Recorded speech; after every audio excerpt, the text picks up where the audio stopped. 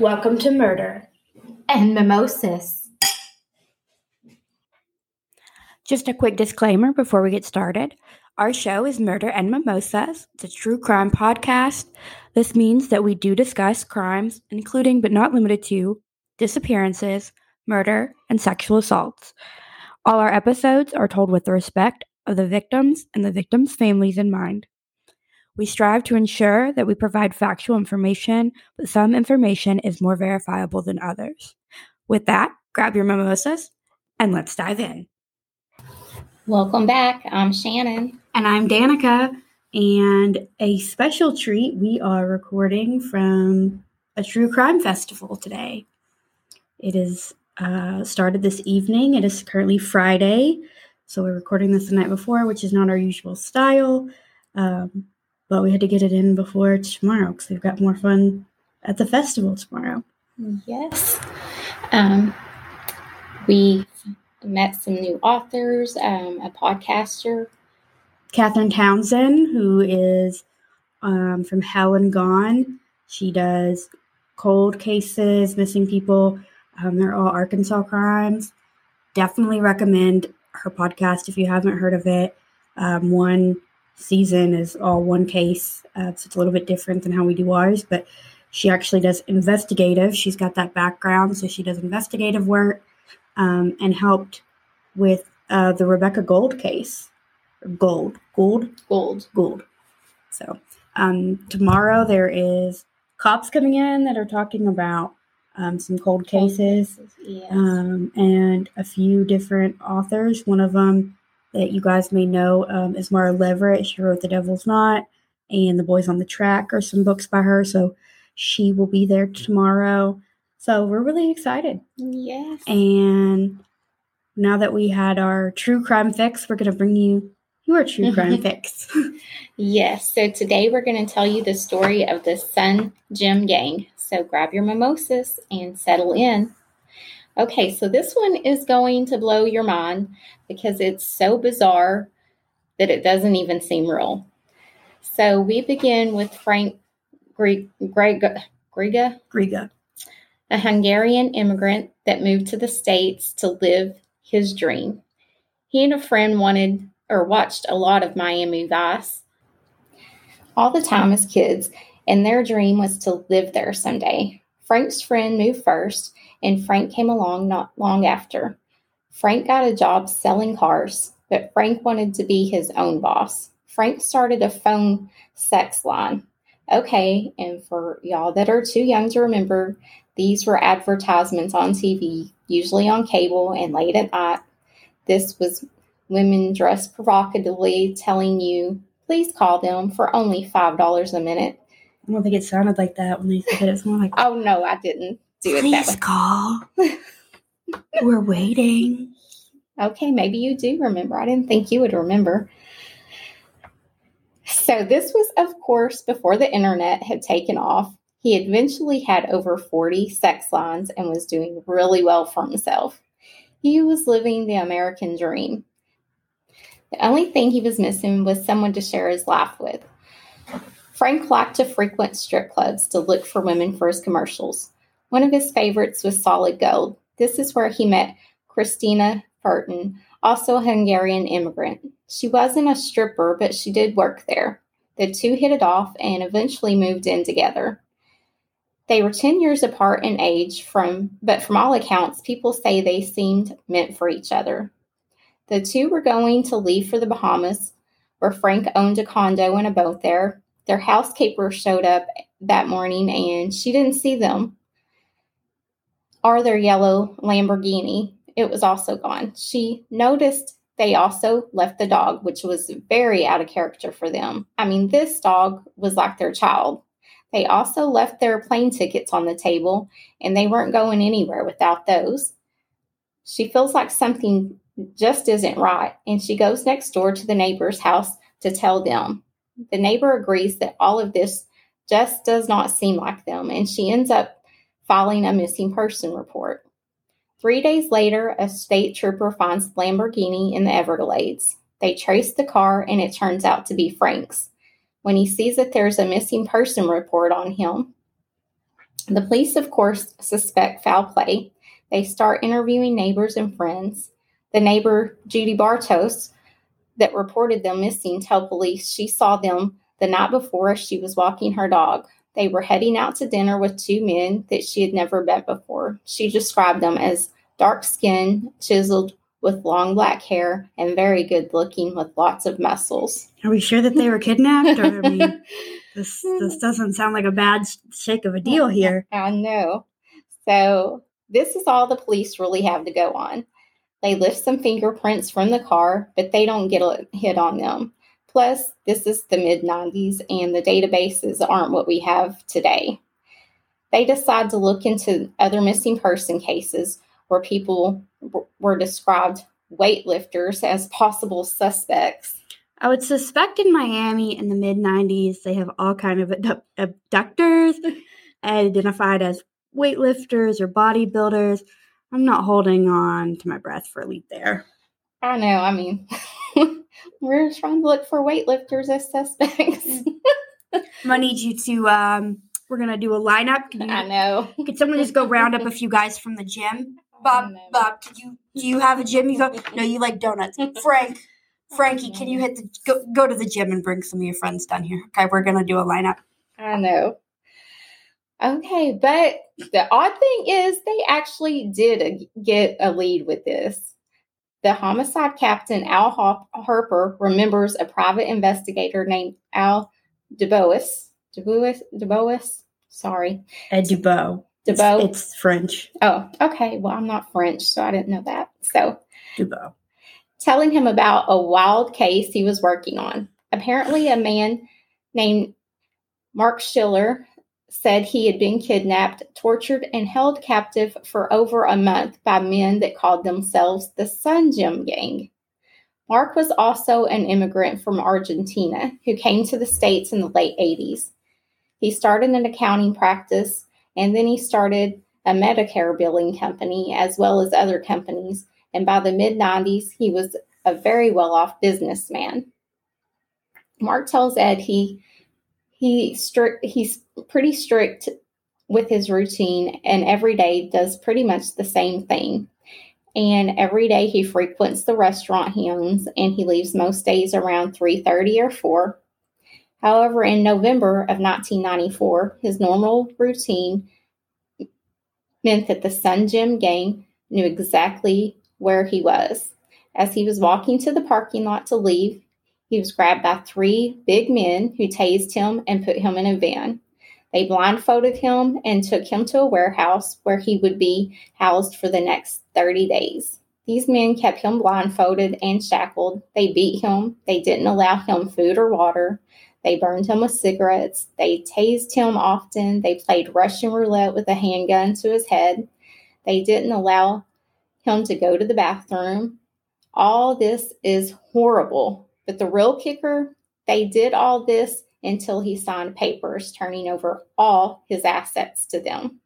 Wait, what? There's no possible way that this is going to go over. Is he married? I have so many questions. Like, this just doesn't work.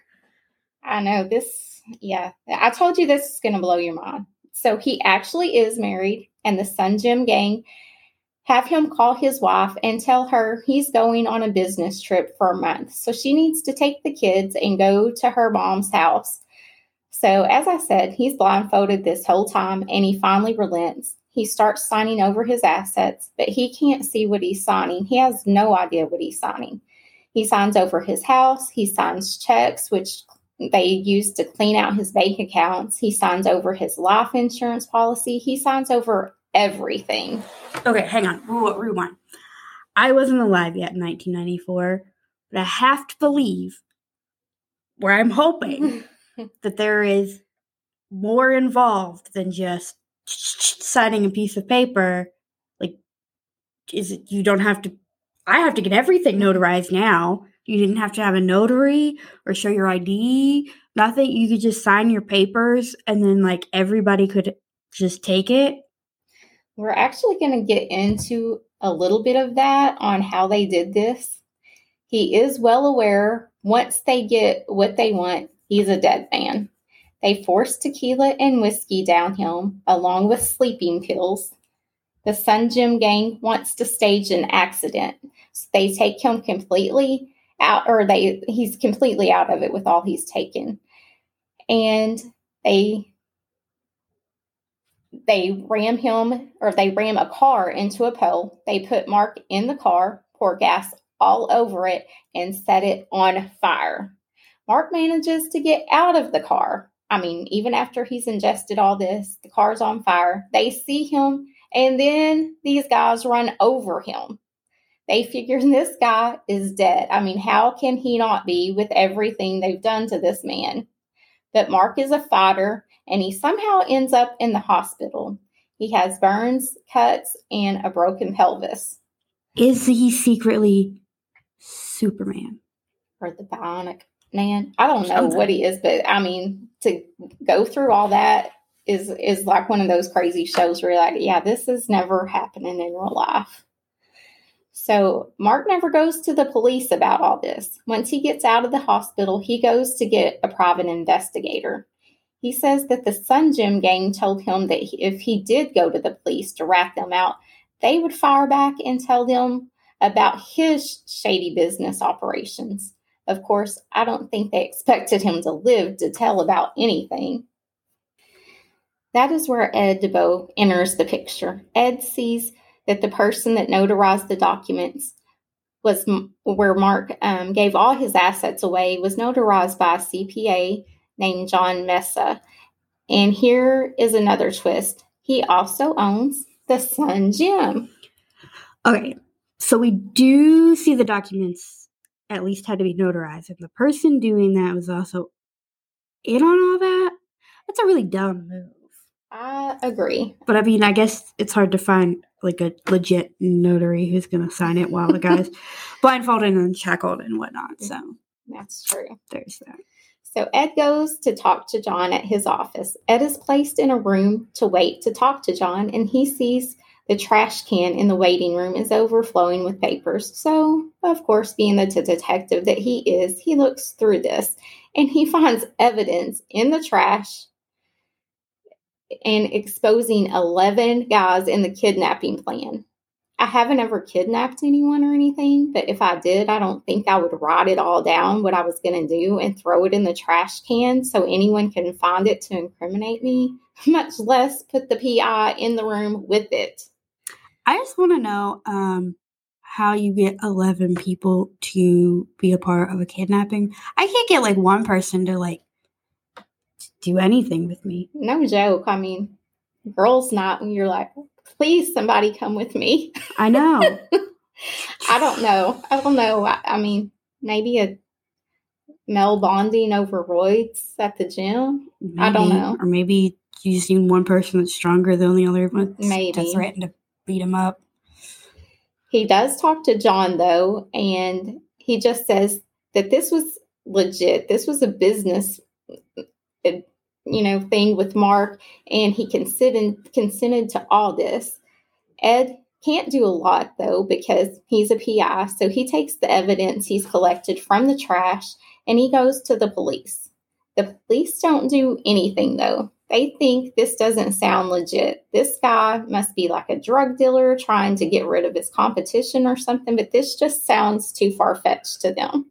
Okay, I assume, though, this is how the police knew the story and suspects was because Ed went to the police with it. Also, though, I would like to say it's kind of a wild story. So yes. Yeah, so I can understand the police like,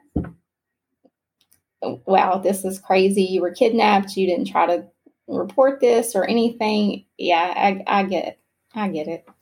Also, can we talk for a minute about what Mark's wife would have thought had he died? I mean, when the autopsy report came back, and it would have probably looked like suicide with all the alcohol and sleeping pills in his system, and she's now homeless with kids, no money. He signed his life insurance over, his business over. I mean, she would be grieving, but the shock and anger too, and panic of what am I going to do now? I would have to assume the house and business or must have been in his name only, or they would have needed her signature too. But can you imagine the shock and just, it would be insane. Yeah, the shock of losing your spouse would be hard, but then you have to be confused, like, where is all this stuff? And then angry when you have absolutely nothing now and wondering why your husband would do this to you and your kids. And, like, you didn't know anything about it. It's not like he had a debt to pay and he needed a way out. And he was like, hey, this is what I have to do or I'm going to die.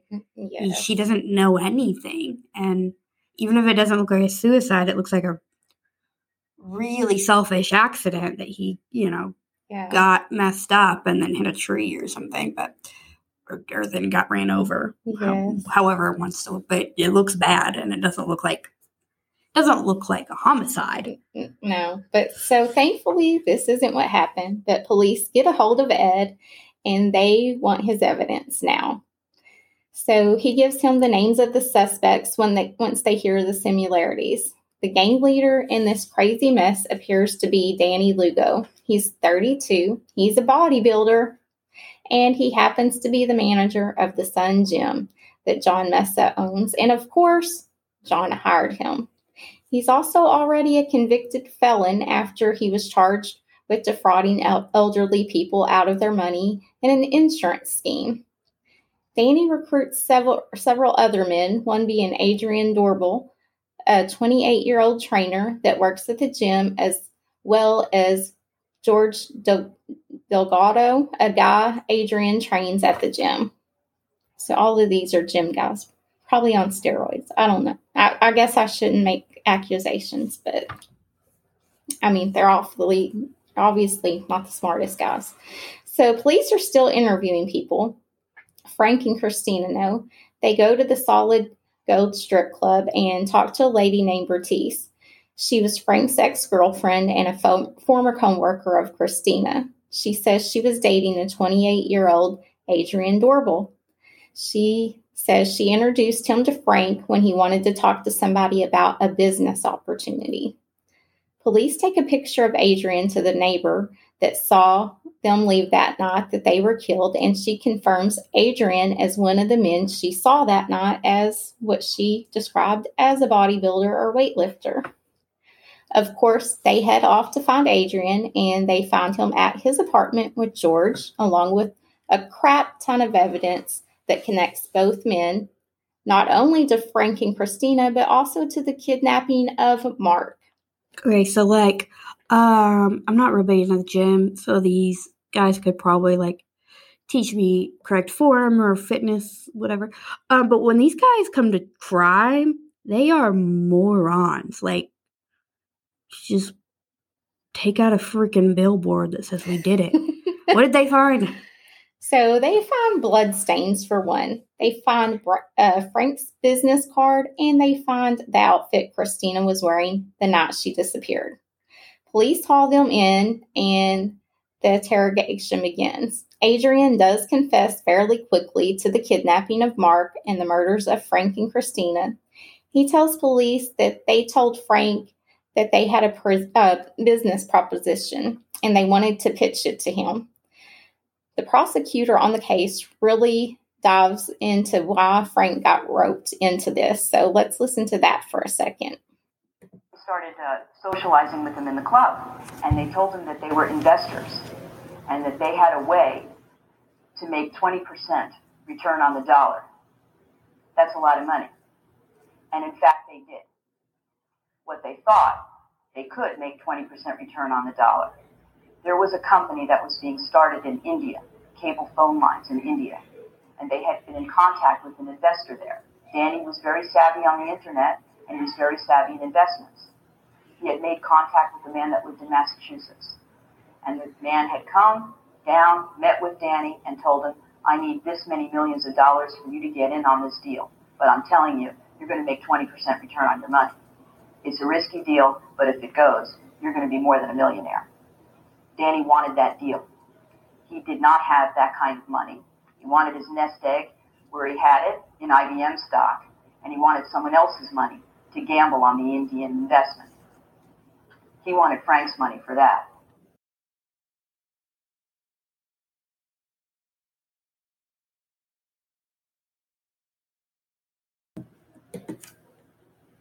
They plan on going to a restaurant to pitch the proposal, but Adrian already knew this restaurant was closed.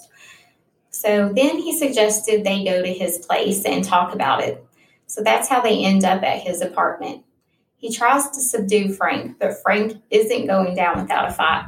Adrian ends up choking him and hitting him on the head, which kills him, of course. This threw a major wrench in the plan because they actually need Frank alive to sign over all his assets, like they made Mark do. They aren't sure what to do with Christina at that point, so they give her a horse tranquilizer. Actually, they give her enough to kill a 1,000-pound horse. After they do that, they think, hey, wait, she might know some of his bank information. Let's get that real quick. Only she was completely out of it with what she had been given and eventually died from the tranquilizer. So these two have completely ruined the scheme and have 2 dead bodies on their hands, and they don't know what to do with them. So Adrian decides they should call John Raimondo, a Department of Corrections officer who, guess what, works out at the Sun Gym. He gets to the apartment, and his bright idea is we need to cut these bodies up. These guys are the epitome of what you would classify as dumb jocks. They go by a chainsaw, and they try to cut Christina up, but her hair keeps getting caught in the blade as they try to saw her head off. Of course, they're now on a budget, I guess, so they return the chainsaw back to the store when it doesn't work out for them. Then they get their hatchets and they cut them up. They put them in 50-gallon drums and they toss them into the Everglades and, of course, ditch the car Frank drove there. All in total, 11 people are arrested and charged with this harebrained schemes. Adrian and George are found guilty and sentenced to death. John Mesa was sentenced to 30 years, and John Raimondo was sentenced to 8 years. Mark actually also served 2 years after being arrested by the FBI for a Medicare scheme. It also cost him his CPA license that he was later able to regain.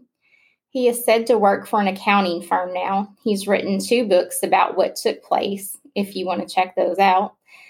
There was also a movie released in 2013 called Pain and Gain to depict the things that occurred with the Sun Gym gang. It starred Mark Wahlberg and The Rock. Mark Schiller sued Mark Wahlberg and the production company because he did not like how he was portrayed in the movie. This is a quote, "The movie ruined my life. I don't go out much anymore. I've become a hermit. You get the strange looks and you think people recognize you from the movie," end quote. He also says he once made as much as $1 million a year, and now he only makes $20 an hour as an accountant. He does remember that was because he was scamming Medicare, doesn't he? Also, what does he mean recognized from the movies? Does he look identical to Mark Wahlberg? No, and they even use a different name. I mean, they don't even give the same name. What a paranoid loser. But it's not Mark Wahlberg that plays him, but he thinks that he's portrayed in a bad light, which, I mean, he is. You are, because you did bad things. Yes. You were skimming off the government, so I would hope so. So this is a little wild ride by what seemed to be a bunch of sleazebags, in my opinion. So you can tell us what you think.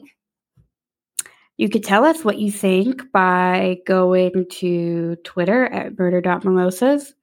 Tell us what you think on Instagram at murder.mimosas. We'll have some pictures if you like to see things like we do. I'll probably put a picture on the rock just for fun, because who doesn't want that? And where else? Oh, you can email us at murder.mimosas at gmail.com if you have a case that you'd like us to do that sounds like a really bad action movie, but it actually happened in real life.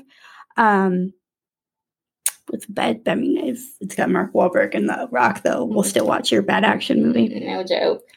Also, I don't know how these people got away with it, because it just seems like step after step was like Dumb, Dumb and Dumber.